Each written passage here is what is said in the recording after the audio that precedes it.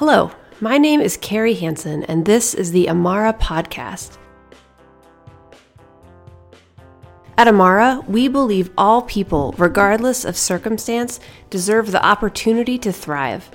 As a nonprofit, we partner with people and communities most impacted by our child welfare system to address trauma, build connections, and ultimately ensure that all children, adults, and families feel safe and supported, with a commitment to equity every step of the way. We work with individuals and couples who are willing and able to provide an inclusive and affirming home for children experiencing foster care. And we work with people inclusive of marital status, religious beliefs, sexual orientation, gender identity, gender expression, and race. Amara is committed to positive, long-term outcomes for children and families. One way we work toward this mission is to license and support people to become foster parents. As a foster parent, you can make an impact in a family's life, and Amara is here every step of the way, offering training, licensing, and ongoing support. Becoming a foster parent with Amara involves going through our home study process, and today we're going to talk more in depth about what that actually means. We'll start by exploring why a home study is even needed. Why does the state need so much information about me and my family to become foster parents? What is the point of this long process? Next, we'll talk about the various components of the home study, including the types of information gathered and the topics you can expect to encounter during a home study process. Finally, I'll explain how Amara's home study process works and the steps to complete it through our agency. So let's start at the beginning. What is a home study and why is it necessary? The home study process is long and detailed and can sometimes even feel invasive. Why is so much information needed to become a foster parent? Well, it's important to keep the goal of the home study in mind. At Amara, we are tasked with putting together a document that describes your strengths as well as addresses challenges that you've overcome. It might be helpful to remember that we're not looking for perfect parents. Rather, we're looking for a good match between a child's needs and your ability to meet those needs. And it's important to keep in mind that the home study process is about the process, not just the final report. Two important parts of this process are education and preparation. Let's look at education first. There are several training requirements during the home study process. The first is something called Caregiver Core Training, and this is a 24-hour training that's required for all foster parents in Washington state. Another training that you'll do with Amara is called Partnering for Permanency, and it's a day-long training that's given by Amara, covering different aspects of foster care, including transracial and transcultural caregiving, openness, reunification, and trauma. You'll also need CPR, first aid, and HIV awareness training. And we ask that you participate in 3 additional learning opportunities. This can include reading books, watching documentaries, listening to podcasts, or attending additional trainings. Sometimes during the home study process, the home study writer might identify some additional steps that are recommended or required to help you be best prepared to welcome children into your home. So the other important part of the home study process, along with that education, is preparation. There are several aspects of the home study process that will help you prepare for caring for a child experiencing foster care. One of these is researching resources. So during the home study process, we ask you to research resources and professionals across a wide range of disciplines. For example, doctors and dentists. When a child moves into a new foster home, they're required to be seen by a doctor and a dentist pretty quickly after that move takes place. And so to help you be a little more prepared for a child coming to your home, during the home study process, we'll ask you to research a doctor and a dentist in your community that you'll plan to take the children to when they come to your home, making that transition of a child moving into your home just a little bit less stressful. Another important aspect of the preparation involved in the home study is thinking about a child care plan. Many people considering becoming a foster parent are concerned with how they'll find childcare. And this can be tricky for sure, but working through this challenge and coming up with a plan is again part of this home study process. Another area of preparation is the physical preparation of your home and making sure that you have everything you need to welcome a child into your home.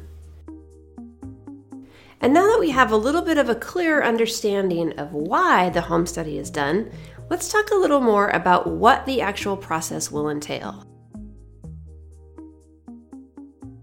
The home study process at Amara involves trainings, interviews, and plenty of paperwork. When you decide to become a licensed foster parent through Amara, the first step is to attend an Amara Information Meeting, or AIM. This meeting talks about Amara, our programs, and gives you more information about foster care in general and how to become a foster parent. After attending AIM, you will be emailed Amara's application documents, and you can fill them out anytime after that when you feel ready. The home study will also involve a lot of paperwork and document gathering. After you've filled out the Amara application and completed CCT and those documents have been accepted, then you will get a nice long list of paperwork that's required for the home study. You'll need a recent physical exam and a statement from a doctor confirming that you are essentially healthy and have a normal life expectancy and are physically and mentally able to handle the care of a child. If you have a medical condition that's under control, for example, maybe high blood pressure or maybe diabetes, it's unlikely to impact your ability to become a foster parent. A serious health problem that could affect your life expectancy may prevent approval and is something that you'll want to discuss with your home study writer. If you or your family have sought counseling or treatment for a mental health condition in the past, you might be asked about that as well. We view seeking help as a sign of strength, and the fact that you obtained help should not, in and of itself, stop you from becoming a foster parent. However, each situation is unique, so please let us know early in the process if you have any questions or concerns. You can also expect to be asked about many other aspects of your life, past and present, including your family background, education and employment, your relationships in the past and the present, your parenting plans and philosophy, your religious belief system, the support system that you have in place, how prepared you are to offer transracial or transcultural caregiving, and you'll be asked about other issues involved with foster care, such as your skills and knowledge in navigating a child's relationship and connection with their family and how you feel about openness, and your ability to provide an affirming home to youth of any sexual orientation, gender identity, and gender expression. There will also be a background check, including fingerprints. And the home study will conclude with a summary of all this information and the home study writer's recommendations. And these recommendations often include the age range and number of children that the home study writer recommends that you be licensed for. So, how does this home study document with all this information get created at Amara? After your application is accepted and your caregiver core training certificates are turned in, you'll be assigned to the home study team. You'll be able to access and start working on a lot of paperwork-based assignments and complete any additional trainings once you're assigned to this team. You'll get a chance to meet with the team supervisor who will provide you with the list of paperwork and answer any questions you might have.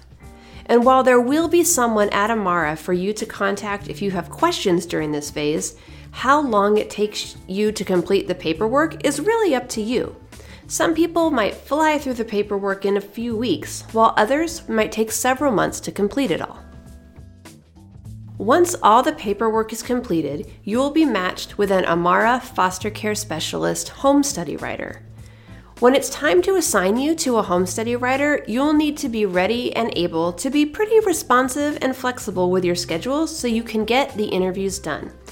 So, if you complete your paperwork but are about to leave on a vacation or remodel your home or start a new job, we might wait to assign you to a home study writer until your schedule and availability are a little more predictable. After you are assigned a home study writer, they'll interview you, and if you have a partner, you'll be interviewed together and separately. They'll also interview any children living in your home, any children living outside of your home, and any other household members. Your home study writer will also conduct a physical walkthrough of your home, which is one of the very last steps of the home study process. You'll get all the information that you need well ahead of time and have lots of time to prepare.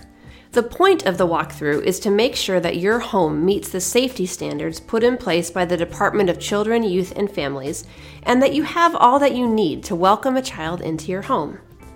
We'll view all areas of your house, including where the children will sleep, the basement, the backyard, and we'll be looking for how you plan to accommodate a new child or children into your house. A safe, comfortable, child-friendly environment is what we're looking for. At the walkthrough, you'll meet your placement support foster care specialists. And once your home study is accepted by the state, your main Amara contact will become your placement support foster care specialist. And they will be there to support your family while you wait for a child to be placed in your home, while you're actively parenting that child experiencing foster care, and as that child transitions out, either back home to reunify with their family, or if adoption becomes their permanent plan, your foster care specialist will help you walk down that path as well. Once the home study document is finished, you'll get a chance to read through it and make sure it's an accurate representation of your family. After your approval, the home study document will be sent to the licensing department at the Department of Children, Youth, and Families. Once it has their approval, you will receive a copy of your foster parent license and you'll be ready to welcome children experiencing foster care into your home. At Amara, we do something called a dual license, which means at the end of the home study, you are an approved foster parent and an approved adoptive home. Dual licensure allows for a foster parent to naturally and easily change their role to an adoptive parent without having to go through an entirely new home study and training process. I hope that this has been helpful. Thank you so much for listening to the Amara podcast. You can find more information about Amara, the home study process, and all our other programs on our website, www.amarafamily.org.